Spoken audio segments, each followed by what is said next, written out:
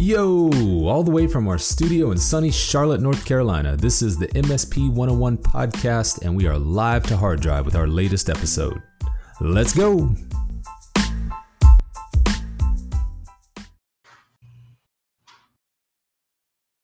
And we're live.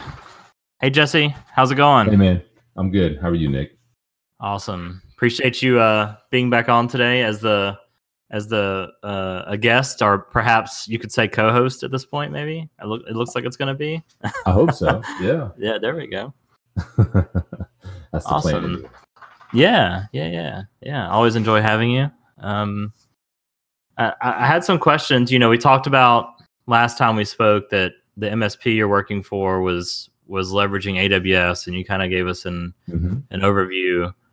I had some more questions on how that came about and how you guys started implementing that. Maybe just tell me kind of how that started and what your journey's been like over the past year, since implementing that type of solution.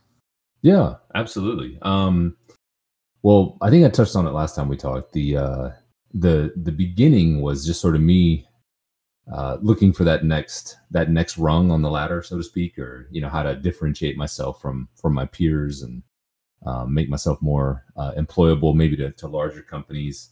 And then there was a change of ownership at the company that I worked for, and unbeknownst to me at the time, the new owner, that was his plan. He had a very detailed cloud play, and it was just sort of I don't know the word, ordained maybe. I had sort of chosen AWS as my what I was going to focus on, and he had done the same. And there's a very robust partner network, very rigorous set of standards we have to adhere to. So yeah, he came in the door with AWS on the mind, and I was already inside the building with AWS on my mind. And as we got to talking and got to know each other, we realized this, and the rest was sort of history. That's great. That's interesting that it kind of aligned that way with all the other options out there, and all the, I guess, cloud platforms or solutions. It's interesting you guys both landed on AWS as the chosen source. How is that different than, Azure or Google Cloud? How did you land on AWS? For me personally, it was, I had done the Microsoft route before. I had an MCSA and an MCSE, and it just didn't really set me on fire.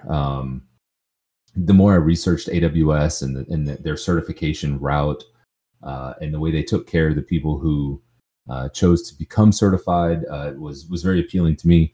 And what really, just from a technical standpoint, AWS has been running Windows Server workloads in the cloud before Microsoft. So they are kind of, the granddaddy almost. I did some research. Gartner, their Magic Quadrant. AWS was far ahead of Azure and GCP. Actually, when I started doing the research, and this has probably changed, AWS had a larger cloud presence than than Microsoft and Google combined. So they were way out ahead, and Microsoft at the time was gaining ground, and I'm sure that's continued. There's some really compelling services that they offer, Intune, and just a bunch of other stuff. But yeah, I suffer from the squirrel syndrome. I just kind of, whatever's newest and flashiest catches my attention, and I tend to chase it down a rabbit hole. So I've been very deliberate in just ensuring that I stuck with AWS. Interesting. Yeah, I know they've been around for a while, and they were sort of the leader. It's funny. I think it was 2016. I was at a Microsoft conference in Florida. For those of you that know me, I hate Florida, but I was there, and I can't remember the name of the vendor or the VAR I was at, but they were doing this Microsoft presentation about Azure when it was there was not first coming out, but it was starting to gain some traction. And I thought it was hilarious. The guy from Microsoft giving this pitch and explaining Azure and what it could do was talking about how fast it was changing and like how rapidly like the portal and even the infrastructure was changing.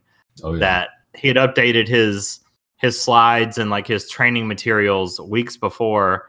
And he told us before we even started that it wouldn't be up to date and we would find things that did not match, when doing the lab, learning how to set up, these clusters, like 4 servers, like 4 SharePoint servers clustered, in one group. And it was amazing that it was changing like that quickly. The landscape was of the user portal, which honestly turned me off a little bit. I'm like, this thing's changing every 6 weeks.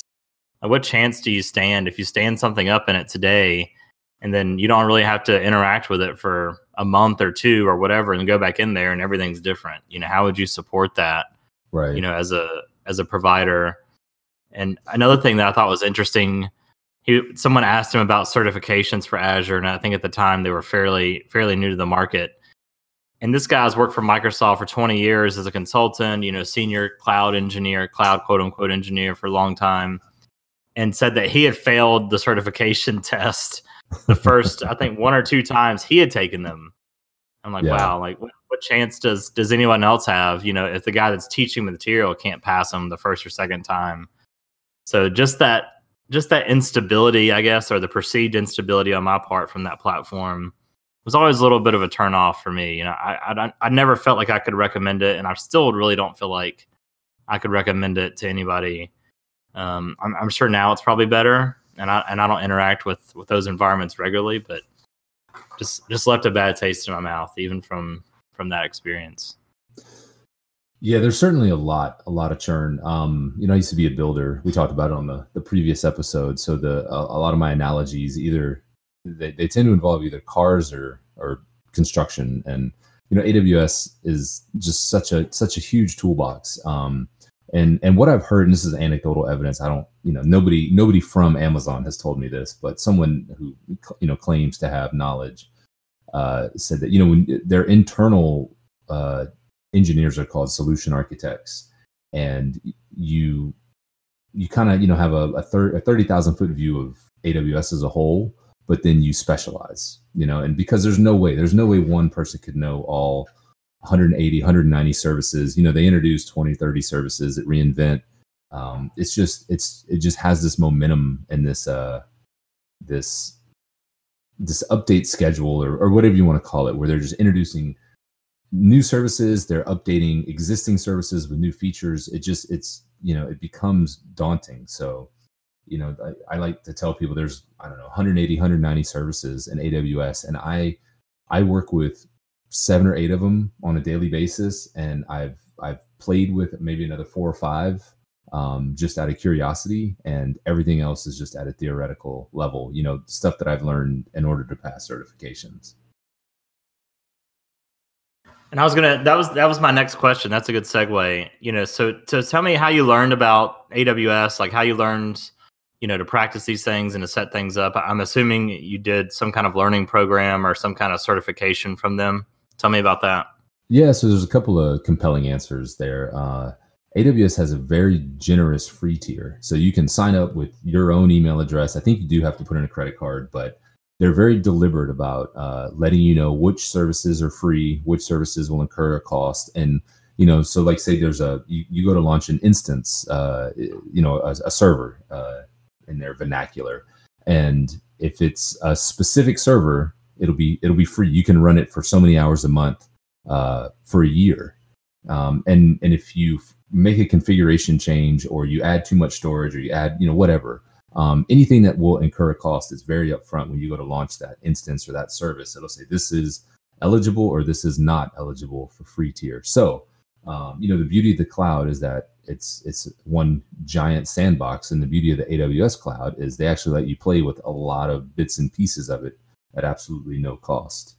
At the time when I was getting into it, I didn't really know anything. So I just went on Udemy, I don't know what you call it, udemy.com, and just did a search for, AWS and whatever the certificate name was that I was, interested in pursuing. And I found a course, it was like $10. I bought it. And unbeknownst to me at the time, it was Ryan Kroonenberg from A Cloud Guru, which is, kind of the de facto like gold standard platinum or gold platinum. I'm mixing my metaphors. Gold standard platform for AWS certifications. And what's really interesting about their platform is it's entirely serverless, and it's built on top of AWS. So all of their videos live in S3 buckets. All of their static pages live in S3 buckets. There's Lambda on the back end. CloudFront is their distribution network. So because they're leveraging all these serverless services and using S3, which is very, very cheap object-based storage, I think an account at A Cloud Guru is like $30 a month, and you get unfettered access to everything. And they have GCP courses, they have Azure courses, but they kind of cut their teeth on AWS, and they have a ton of great content for all of the AWS certifications. So which one did you start with? Joining, learning that platform, which certification was the first one for you? Yeah, I the first certification I ever took and failed was the Solutions Architect Associate. So there's 3 right now currently, and this changes a lot. So whenever you listen to this, it may be inaccurate. But as of right now, there are 3 associate level certifications. There are 2 professional level certifications. I think there's 5 specialty certifications. So the Solutions Architect is kind of their, mile wide, inch deep certification for people who are systems engineers, for lack of a better term. So I signed up, watched the AWS course, the A Cloud Guru course a couple of times, went and took the certification and failed miserably. It was actually a lot more difficult than I was expecting. As an associate level, I was kind of thinking, okay, you learn the vocabulary, you learn some facts, the durability of an object in S3, what have you. And you just go and you take these exam, and next thing you know, you're good to go.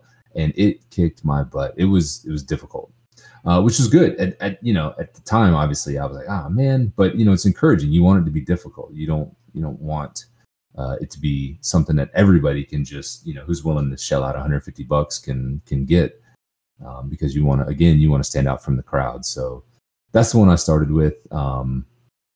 Failed it the first time, realized that it was not a joke of an exam, and got very serious about doing the labs, actually getting into the console, getting into the command line, actually doing the things they were asking about instead of just trying to memorize, facts.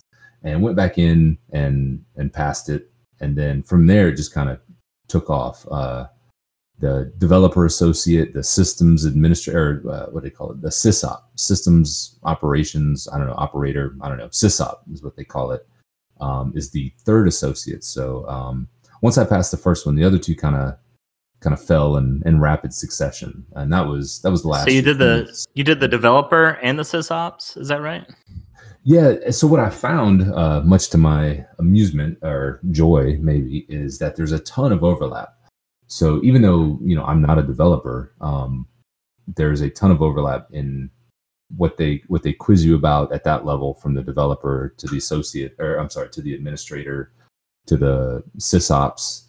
And I took the systems administrator course, passed the exam, and then I took the developer and then the SysOps course just kind of back to back, and then realized, there's a lot of stuff here I've already learned.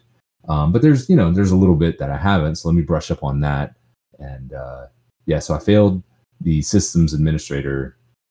Excuse me, I'm getting they're so these names are a bit unwieldy. Yeah. So the AWS Solutions Architect Associate, I failed the first time, passed the second time, and then the Solutions Solutions. Oh my goodness, man, we're gonna have to edit this our first edit. The developer associate and the SysOps associate, I both passed on my first go around. But I think it was because I had studied the solutions architect so much, and there was a good bit of overlap that it really helped me out. Wow. So right now you have all 3 associate level certifications for AWS. Is that right? Mm-hmm.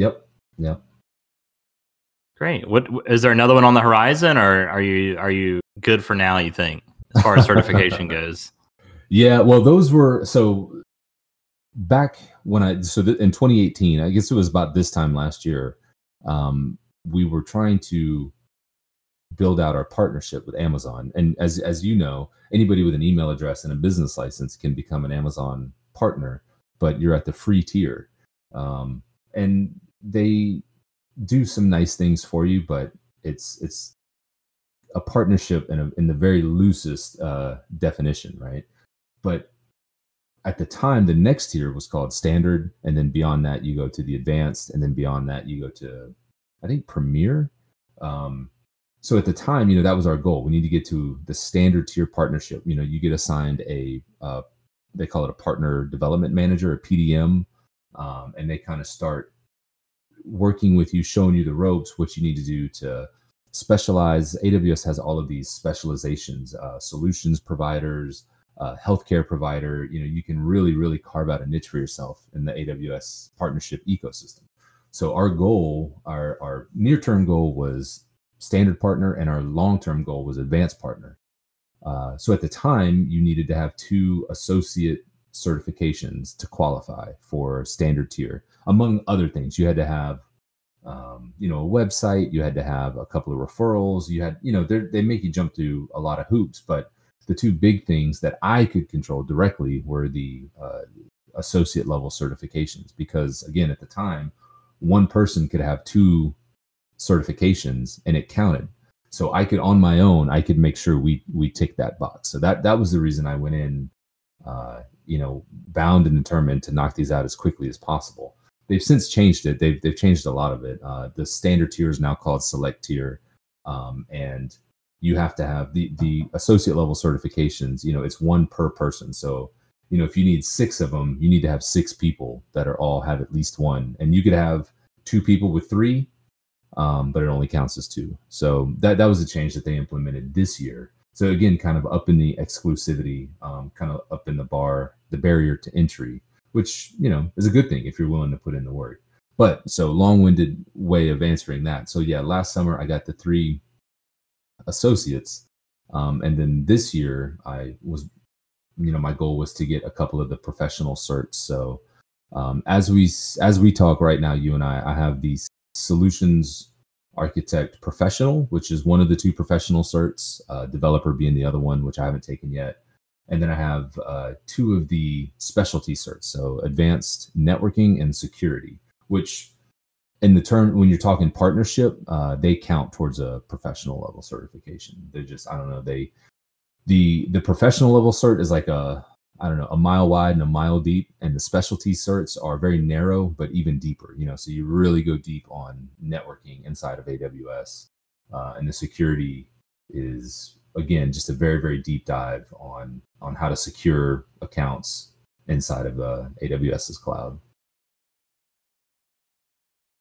I think the next one, Jesse, you need to get that Alexa skill builder so we can put this podcast on Alexa. Like, I looked at it the other day and it looks pretty daunting in order to do that. So I might have to dig in a little bit and try to figure that out. Yeah, and that one's a brand new. I think that's the most recent one. They have big data, they have machine learning. They're really branching out and specializing. So yeah, I don't know if those are on my horizon at the moment. Got a lot of other things on my plate, but my goal, just kind of pie in the sky goal, is to have them all eventually. I wonder if anybody has them all. I'm sure people do. Oh yeah. So one of the cool things about being certified, especially if you're on the what do they call it? Conference circuit. So I went to the AWS Partner Summit in Atlanta, and they call it the certification lounge. So you get in line, you give them your name, you prove that you have a certification. They give you a special sticker to go on your lanyard.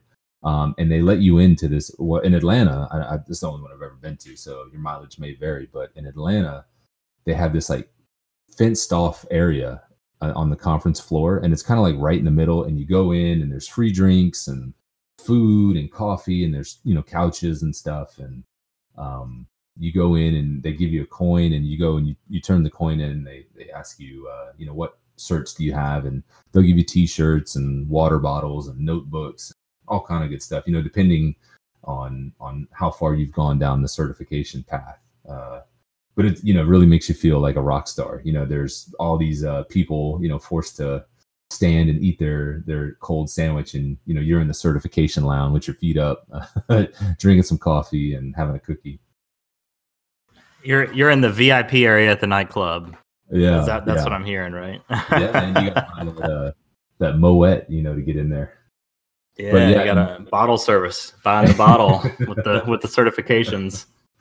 Yeah, and so I'm curious what it's like at reInvent. I'm going to reInvent this year in Vegas, which is the big AWS conference. It takes up like 6 or 7 hotels on the Strip.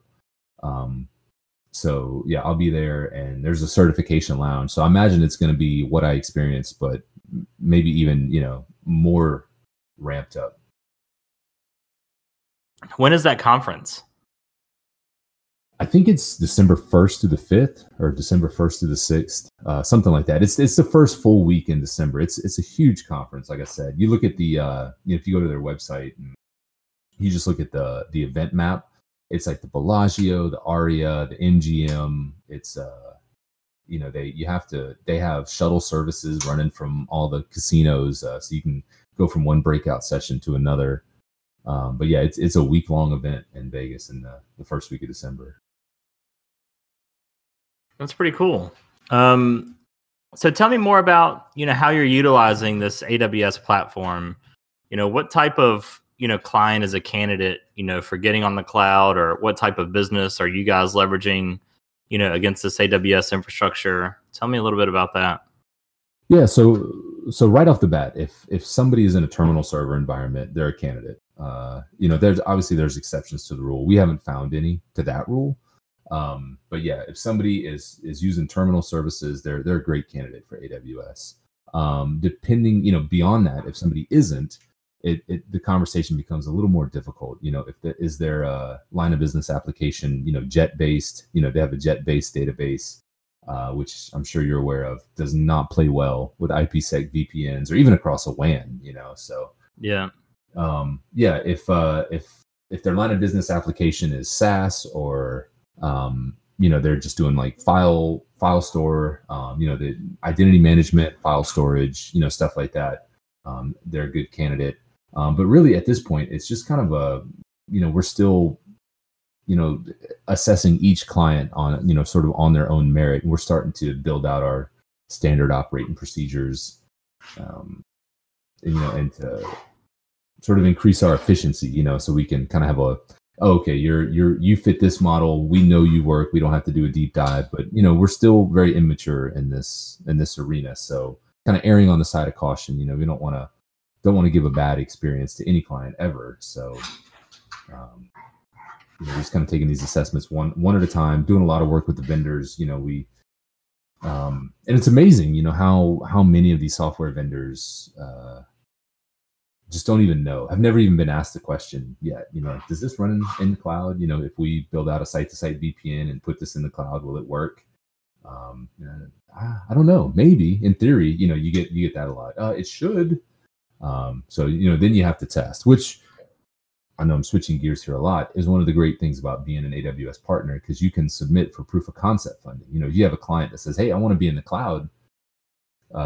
And your response to them is, well, we need to find out if what you do works in the cloud. You can then go to AWS and say, hey, I got this client. They want to be in the cloud. We think they're a good candidate, but we need to test. They can oftentimes, well, I say often, they are scenarios in which they are willing to give you credits in their cloud. So a couple $100, couple $1,000. I think and as you increase your partnership status, I think that number goes up quite a bit. So you can actually build out a client's infrastructure and test it without any expense incurred. You can, other than time, obviously. How is the sales process now, or maybe the qualification, of a client in regards to, the upfront spend, of buying a server, Microsoft licensing, VMware licensing, or whatever it is, for say a small office on site, versus, the monthly cost, or infinite ongoing monthly cost of hosting the server with AWS and any bandwidth fees, connections, things like that. What kind of cost difference are you seeing? Because the last time I did the math on this, which was a few years ago, it was still more cost effective to buy a server every 5 years, and do all the licensing than putting things in the cloud. Is it still that way, or has that shifted at this point? In my humble experience, it's cost is usually not a compelling reason to switch to the cloud. There you can, there are ways to save money over traditional infrastructure. And we can get into that in a second, but really what you're buying is you're mitigating risk. You're paying money to move that risk to someone else. So everything, basically from the networking layer down is AWS's responsibility. And it's actually incredible when you think about what is happening, what is taking place behind the scenes that's just abstracted away from you. So when you're in the console, and the AWS console, and you're looking at an EC2 instance, there's a tab for health checks. And if your EC2 instance ever fails a health check, you can start, or you can restart that instance. I'm not talking about restarting at the OS level, but restarting the actual EC2 instance. And it'll go down, and when it comes up on brand new hardware. Well, again, not brand new hardware, but new to that operating system, that virtual machine, or AMI is what they're called, Amazon Machine Images. So you just don't ever have to worry about hard drives failing. You don't have to worry about network cards failing. You don't have to worry about motherboard capacitors bursting, or anything you can think of at a hardware level. That risk is just totally gone. So, and there's scalability, there's flexibility, right? In a traditional environment, I'm sure you're well aware, you have to size accordingly. And if a typical hardware refresh is every, let's be honest, they say every 3 to 5 years, but it's typically 5 to 6 years, that you're talking someone into replacing their server for $20,000-$30,000. You have to guess, how big are you going to be in 6 years? How much computing power are you going to need? How much storage are you going to need in 6 years? And if you get that equation wrong, then there's no recourse other than to spend more money. Where when you're in the cloud, you have that flexibility. You can scale up and you can scale down. If you peel off a certain segment of your business and it gets sold and run by another entity, and whatever reason you find your computing requirements cut in half, then you downsize and you pay less. And so there's availability, the mitigation of risk, scalability. These are really what you want to hang your hat on when you're trying to convince people of the merits of the cloud. Now, having said that, there are ways of cost savings. As your maturity level increases, when you're in the cloud, you pay for what you use. So I'll give you an example. We have a client that is running 4 terminal servers, and they don't need 4 terminal servers. Not all the time. Only during peak load do they need 4 terminal servers. So you can do something called an auto-scaling group that you build out in AWS, and you give it a metric. So ours are CPU based. So as CPU usage climbs and it crosses over a certain threshold, it'll spin up an additional terminal server. So most of the time they're running on 1 or 2 terminal servers. So when you do things like that, then the cost savings are there as well. So you're looking at 3 or 4 or 5 really compelling reasons to run in the cloud. But in my experience, at least at this juncture, and it's going to change, right? It's going to continue to get cheaper to run in the cloud. But right now, cost is usually 4th or 5th on my list when it comes to telling people why they should migrate to the cloud.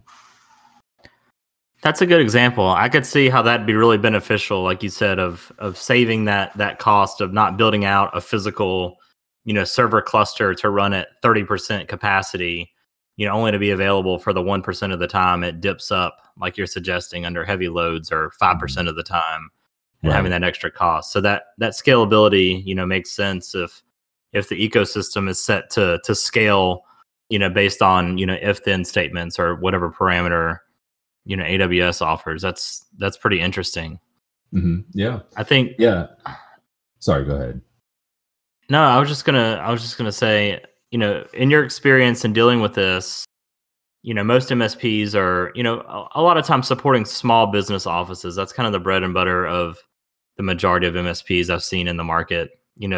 Under 30 people is probably the average, I would say. I don't have any metrics to back that up other than my own experience, but usually that's the case.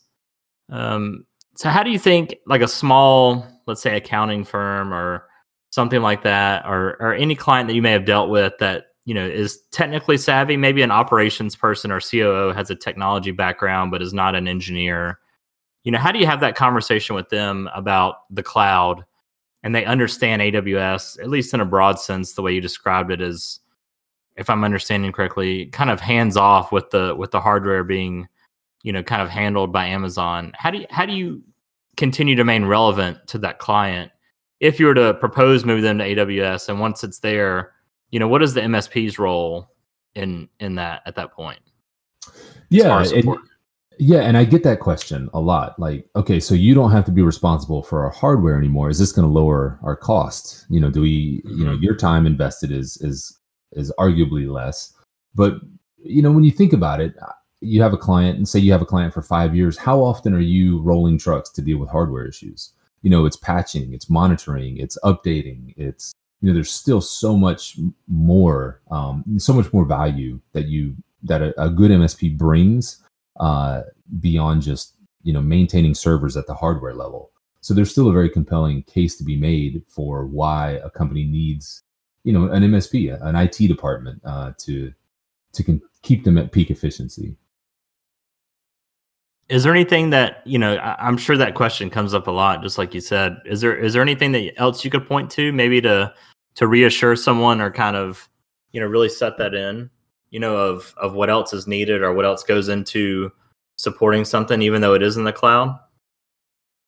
Yeah, really, it sounds kind of simple, but I tell people it's just your server's living somewhere else. It used to live in your closet, now it lives in the cloud, but everything on top of that remains the same. It's your data, it's your software. If something goes wrong, AWS is not going to help you. And I say that, I don't say that in a negative way, but AWS has no access to your, they call them EC2, Elastic Compute Cloud, EC2 instances. Basically, an EC2 instance is synonymous with a server. You can have 10 EC2 instances, you have 10 servers, so on and so forth. They don't, the way, because for compliance reasons, and AWS takes compliance very seriously, their cloud is built in such a way they physically don't have access. You can't reach out to an AWS engineer and say, please log into my EC2 instance and find out why my VPN is down. They just can't do it. They literally don't have the ability to do that. So the hardware is their responsibility. Everything else, you need an IT professional to take that load off your shoulders, unless you're a really techie person and you just enjoy it. But I'm sure, as you're aware, most people that are in business, their time is better spent focusing on whatever their business is based around. So if you're a dentist, if you're an architect, you don't want to be upgrading AutoCAD. You want to be designing homes or hospitals or whatever it is that you do. Whatever it is that keeps the lights on, that's what you want to focus on. Yeah, that's a good point. Yeah, I just that just came across my mind, and I'm sure you got that question a lot. So I thought I'd bring it up for everyone that may have been thinking the same thing. So yeah, thanks for sharing that. Absolutely. What other maybe something negative that you've seen, by having something in AWS? What type of problems have you seen, or tell us a horror story if you have one of something that's happened. Latency. To do it in a traditional sense, if you're, say you have an office with 20 people, and you want to serve up files on a file server, and you maybe have 1 or 2 line of business applications installed on that server. Latency, and this is a lesson that I had to learn the hard way. Latency can really, even though you think, okay, we're going from sub-millisecond latency to 20 millisecond latency, with certain databases, certain database engines, that becomes a nightmare. Whereas to run a query took a second before, now it takes 50 seconds or 90 seconds.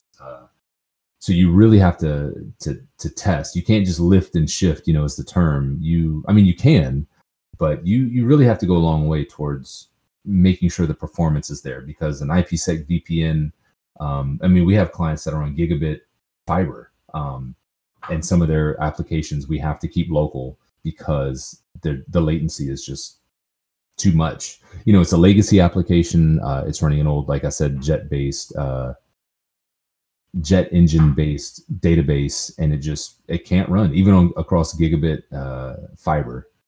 The latency is just too. I mean, and when I say it can't run, it can run, but you're, like I said, you're waiting 30, 60 seconds to run a query, and the usability of that just frustrates everybody. So that's one. Latency is a big issue. Two, you really have to secure the console, because you rack and stack a Dell or an HP server, and there's a lot that your help desk guys can do to screw that up, but they're not going to accidentally buy 10 more servers.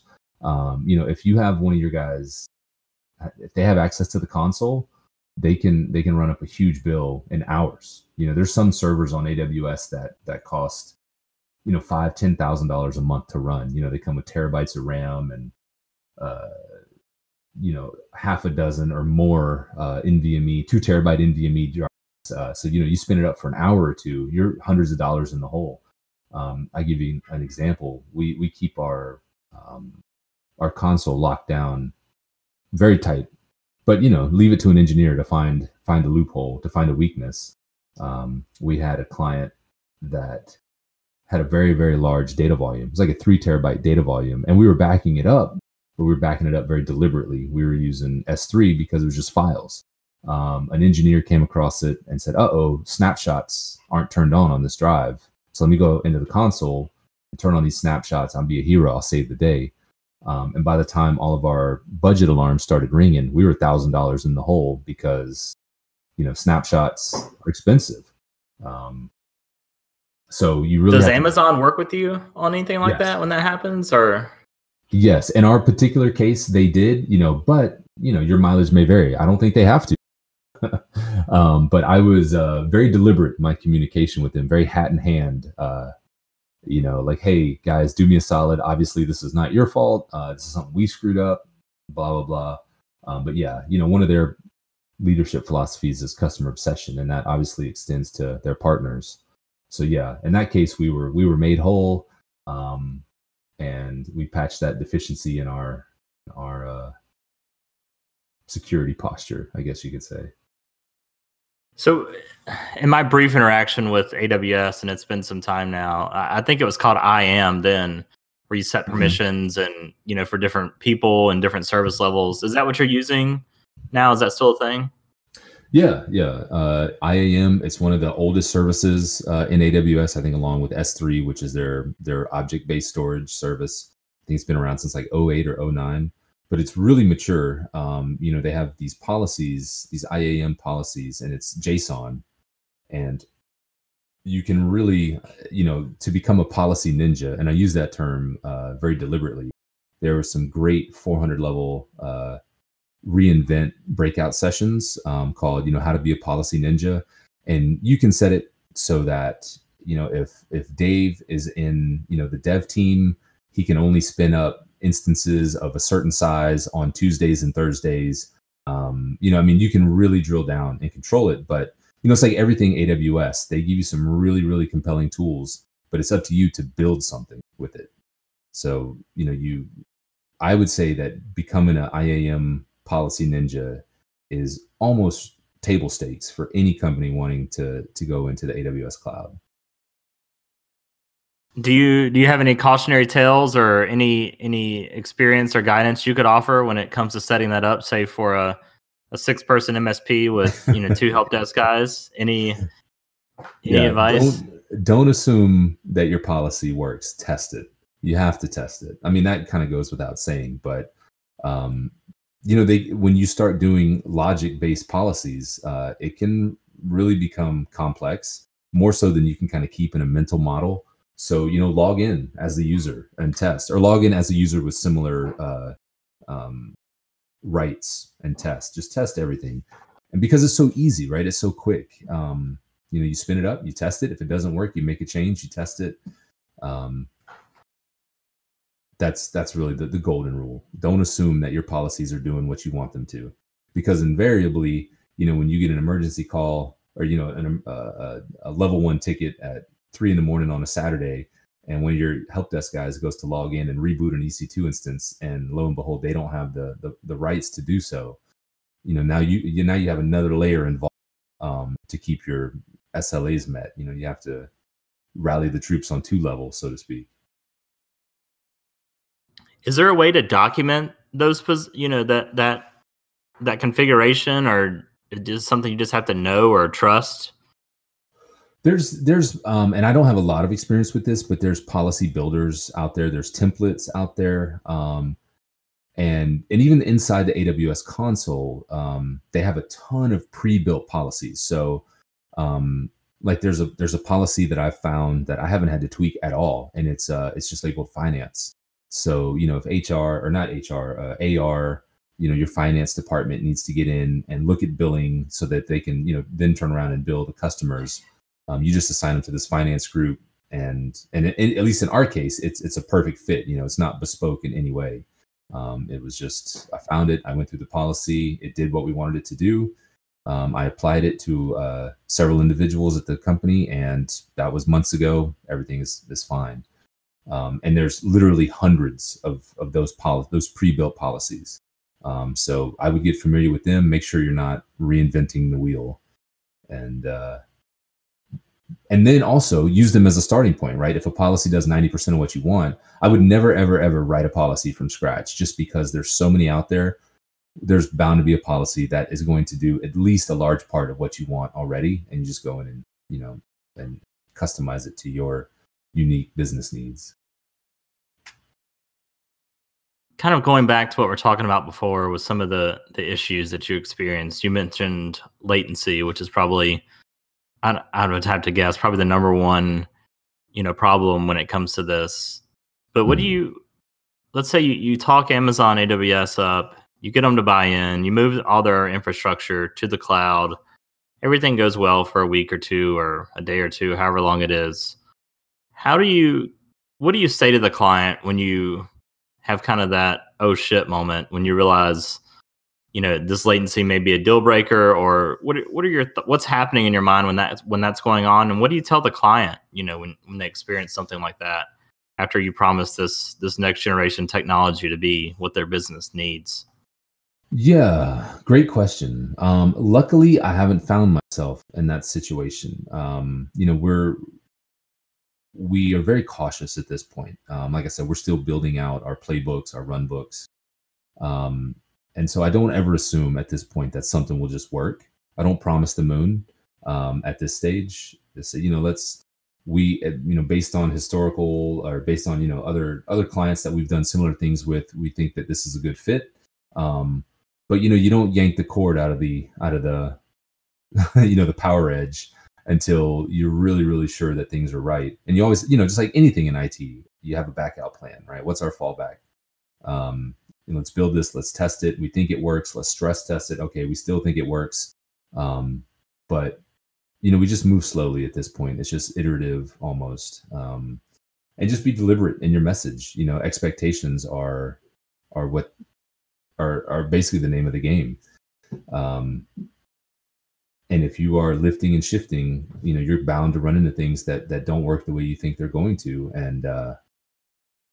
And you just have to be upfront and deliberate in your messaging. But what I find is most people, once they have a conversation about the cloud, they're intrigued enough to at least try it out. Just the idea of not having to fork over so much capital outlay, every 3 to 5 years is enough to give anybody the motivation to say, well, yeah, let's see how this works. Let's try it. And again, if let's say you move something to the cloud and it doesn't work and you have to move it back, you shut it down. You're not committed to anything. I mean, obviously, it's time loss, labor, and depending on how your relationship is with the client, they may be a little upset. But, if you spin up a giant M5 2XL instance and you run it for a week and you realize, oh, shit, this isn't going to work, you shut it down. You're not committed to a month or a year or anything at that point. So again, the flexibility to test, to experiment, to try things is one of the very compelling reasons to give the cloud a chance. How long are you testing? Are you in beta, so to speak, when you're trying this out with a client? Or what is the expectation? Do you say, hey, we're going to test it out and see how it works, or do you get a commitment up front, or what are those conversations like? Yeah, I mean, it's a commitment, right? We're going to build this out and we're going to test it. And if it works, then this is what it's going to be moving forward. And again, the cloud it's all about speed. Speed to market, speed to test, and you know right away. In most cases, right away. I have yet to see, in a year of doing this, I've yet to see 2 or 3 weeks go by and okay, yeah, everything's great, and then on that 4th week, we're like, whatever, something went wrong, and now this is a total wash. We need to back out completely. In the few cases I've seen it not work, it's not worked immediately. So it's a kind of thing where you're building out a solution for the client. You say, hey, just in case as a backup, we're going to leave the old trusty Power Edge in the closet. We're going to run this, and after 3 weeks, we're going to meet again and say, hey, we both agree this is working well, and then we're going to look to recycle the Dell server or retire it, whatever the case may be. Or do you guys still hold on to it, as configured just in case? Yeah, we don't really hang on to things. Once we have the data and we know the data is backed up and it's performing as expected, at that point the conversation gets much easier. One of the gentlemen that I heard speak in 2017, which really, kind of started me on this cloud journey, he would make a ritual out of it. They would migrate a client to the cloud, and they'd run for a week or two, and then at a predetermined amount of time had passed and everything was good, they would go back on site, and with the business owner or their point of contact, they would literally go into the server room and power down the server, kind of almost a ceremony, if you will, yank the power cord out of the back and say, okay, well, you don't need this anymore. We don't do anything that theatrical, but we don't just we're not like bearish. We don't, okay, let's go get the server and recycle it immediately and take the hard drives out and put them through the drill press. If they're not taking up too much room, we'll tend to let them sit there for a month or two. But again, it's really the data, right? As long as you have the data, you can do anything. We make sure that our backups are, top of mind. The first thing, we get the data in the cloud and we start backing it up immediately. And then we start configuring and testing and tuning, only after the data is secure. And then of course, obviously we have a copy locally, until, we reach that predetermined time period where think, okay, this is going to work. If you're happy, we're happy. And this is the new reality.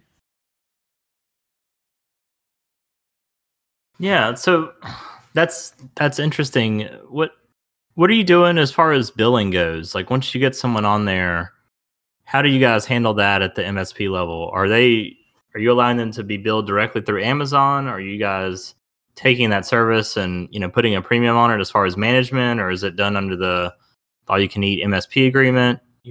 How are you guys doing that? We recently, when I say recently, in the last 3 or 4 months, earned our solutions provider designation. And so we basically get a 10% discount on what the customer's paying for. So we have 10% margins built in. So it was a pass-through, but now that we've ticked this box, or ticked enough boxes to qualify as a solutions provider, we have a 10% margin. So I guess you're billing them. You're able to bill them, through your monthly agreement, or is it a separate billing charge? Yeah, it's through the monthly agreement. And if basically nothing changes, right? And we have that conversation up front. If we look at the CloudWatch metrics, after a month, and it looks like, we might have over provisioned you a little bit, or we might have under provisioned you a little bit. We'll address that then, but the price won't change without a conversation and an agreement. But yeah, we roll it into the monthly agreement, and then at that point, it's on us to find the cost savings and pass that on to the customer. And but yeah, whatever they're paying, it's costing us 10% less. So that is what we take off of it. The way we're structured right now is it's all excuse me, we have an organization, and all of our clients are their own account under that organization. So accounts are a really, really strong way of doing permission boundaries. So it's not like we have just one account, and we have people segregated by subnets or any kind of nightmare like that. Each client is their own account, and then we just are very deliberate with our tagging, and then we run billing reports against the tagging.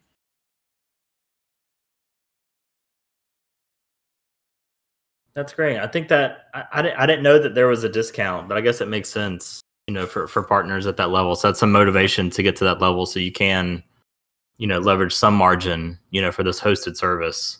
Mm-hmm. Yeah, yeah, and it's compelling for us because you sell somebody a Dell server. Obviously, there's margins on that, but they're not the greatest. And this is just a permanent built-in 10% a month that it gives us some wiggle room. We can pass it all onto the client. We can pass some onto the client. We can keep the entire 10%.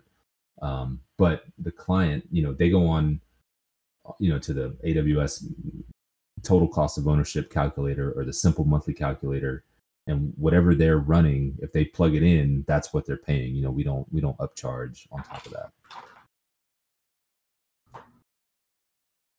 Yeah. So just thinking about this, I keep thinking of all these questions, I guess, the more we talk, but what about support? How much time are you spending supporting an environment in AWS? Once you get them there and once it's stabilized, is it something that you have to constantly tinker with, or is there some like dashboard that you use to monitor it, or do you have your NOC, person monitoring it? And, yes. And is there any tinkering to be done, or is it a set it and forget it type thing once it's stabilized? It's pretty set it and forget it. I mean, that's probably famous last word, right? But so we do have a lot of monitoring out of the box. CloudWatch metrics are free. I'm always nervous that I'm giving bad information. CloudWatch monitoring is free, and if you want to do basically so CloudWatch it monitors API calls, it monitors CPU health, network health, it just monitors everything. And there's a lot of different ways that you can then ingest that data and parse it. And I think the interval is 5 minutes, but if you're willing to pay a little bit every month, you can get the interval down to 1 minute. So if a server goes offline, you can have an alert in 1 minute. But really, everything in the cloud is redundant. We can do domain controllers in the cloud for, I don't know, $30 or $40 a month. If that's all it's doing is just authentication and a little bit of GPO, then we can build out their main DC and then have a secondary DC in a different availability zone, pretty much running on like one level up from like a free tier instance. So you have that high availability built in. When you build out an IPsec VPN to a security appliance, a local security appliance, by default, it's highly available. There's 2 tunnels, 2 routes, everything is redundant. So even if one route goes down, you're still, you're not having to go in and build out a new tunnel. You can, at your leisure, you can troubleshoot why the first tunnel went down. But in reality, I've never seen one go down. I mean, again, we've been, less than a year, but it's pretty rock solid. I mean, I've never seen an EC2 instance fail a health check unless I was, playing around in a test environment and deliberately trying to screw something up. They're very solid, very stable. You get it where you want it, and then just monitor. I mean, it's almost, in that regard, it's almost a 1-to-1 comparison to on-prem hardware. So the servers that you're spinning up there, they're Windows servers, is that right? Yeah, I don't think we have a single workload on a Linux server. It's all Windows. With this environment in the cloud, is it necessary, I guess with this CloudWatch tool, which I'm not familiar with, is it necessary to still run, the MSP traditional, RMM tool, on the server for updates, patches, reboots? Is all that stuff still required, or does Amazon handle maintenance in that regard, or how does that work? It's required, like strictly required.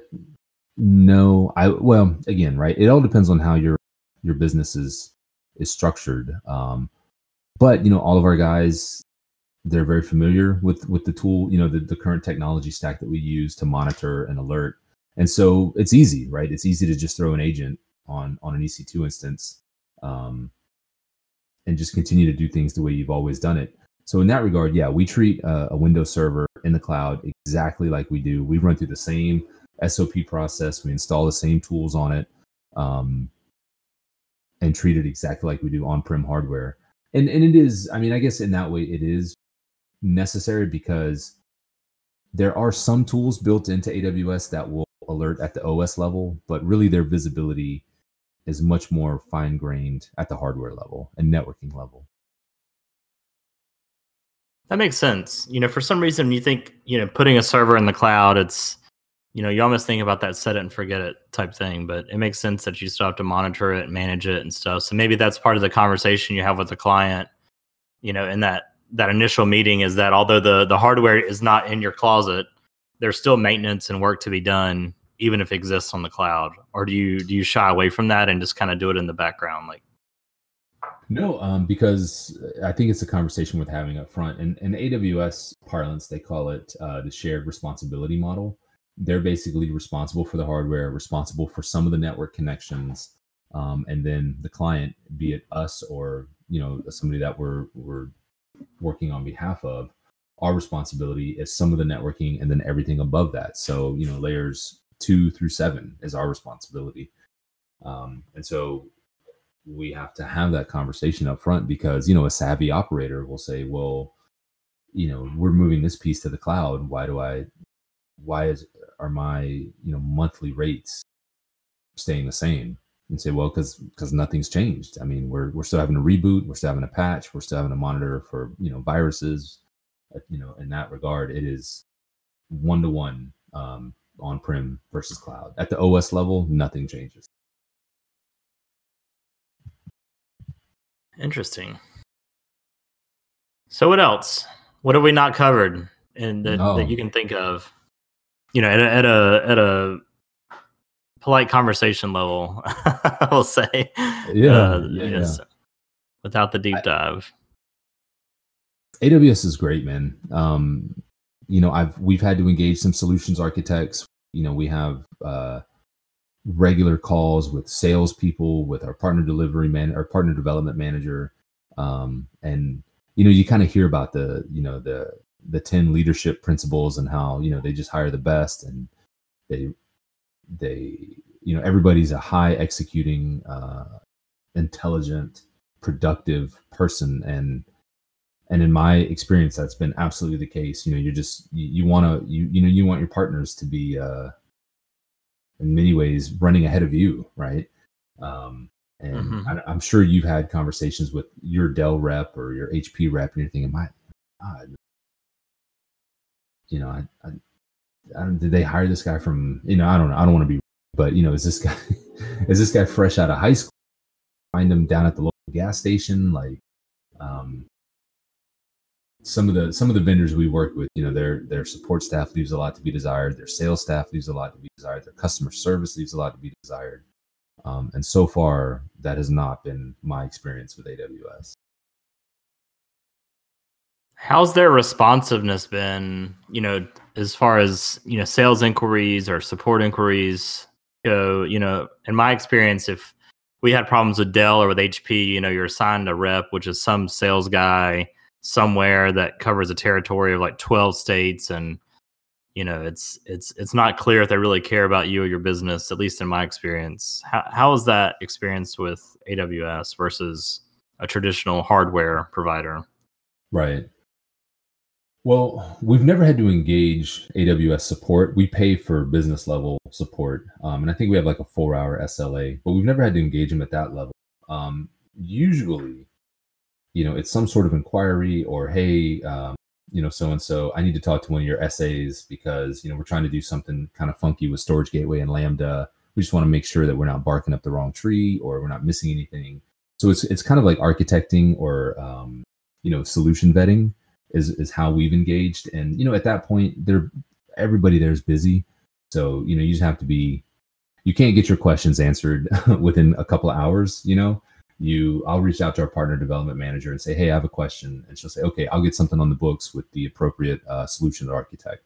I think we touched on this earlier, but to be a solutions architect inside of AWS, you have to specialize. At least that's the way it's been shared with me. So, if you have a question about, load balancing, there's multiple SAs that all specialize in load balancing, and she'll try to rein in one, get them on the schedule, set up a call.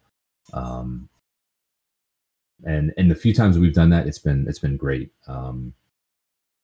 And that's I think that's kind of par for the course. You go through your PDM for as much as you can and let them kind of control the dialogue on their end. But I will say, just like with anything, when we were free tier, we didn't even have a PDM. When we first moved into select tier, we had a PDM who, she was great, but the responsiveness wasn't there. And I found out after the fact that at that tier, the PDMs have, and again, this is anecdotal, third-party information, the PDMs have thousands of clients. And then as you move into like advanced tier, you work with a PDM that has like 20 or 30 clients. So the noise gets cut down significantly. And I guess because we're kind of on the cusp of advanced tier, we move from one PDM to another, and she is responsive like you wouldn't believe. And very sharp. Very, very rarely does she say, you know what, I need to get back to you. I don't know the answer to that. I've asked some pretty esoteric questions, and she always has an answer. And she may say, you know what, let me get a better answer from, someone who's in that department or somebody who specializes in that. But it's my understanding that, blah. And pretty much with a perfect track record, she is at least steering us in the right direction or getting us in front of the right people. So it's been very rewarding in that regard. Well, that's awesome. I think that's comforting. I think, like you're saying, is getting at least some level of a response or an answer, not just having a quote unquote account manager that's not technical or doesn't fully understand the infrastructure, just trying to direct you to different people. I think that's normally the kind of play, with those account managers at that level. Those size companies like Amazon or Dell. Yeah. So I can imagine that's refreshing, having that experience versus the more traditional one. It is. You get that sense that somebody has your back, which is, it's very comforting, especially when you're kind of going into a new area, a new foray into something that you're inexperienced with, to know that you can pick up the phone or send an email, and the person that receives that email is going to do everything they can to get you in front of the right people to solve the problem, to make the customer happy, make you happy. It's that you feel like you have that parachute strapped to your back when you're doing stuff that you're, maybe a little bit out of your comfort zone doing. Yeah, for sure. Well, great. I think we're about at our time limit, Jesse. How long has it been? An hour? Close? Yeah, I think Something so. like I think that. right at an hour. I hope I wasn't too long-winded. No, not at all. It was very informative. I learned a lot myself, so it was a good conversation to be had for sure. Yeah, I enjoyed it. So we'll do this again hopefully soon. Yeah, soon. Maybe this week, right? Yeah. Time willing, right? Yeah, that's the rub. All right, cool. Thanks, everybody. We'll see you soon. Thank you, Nick.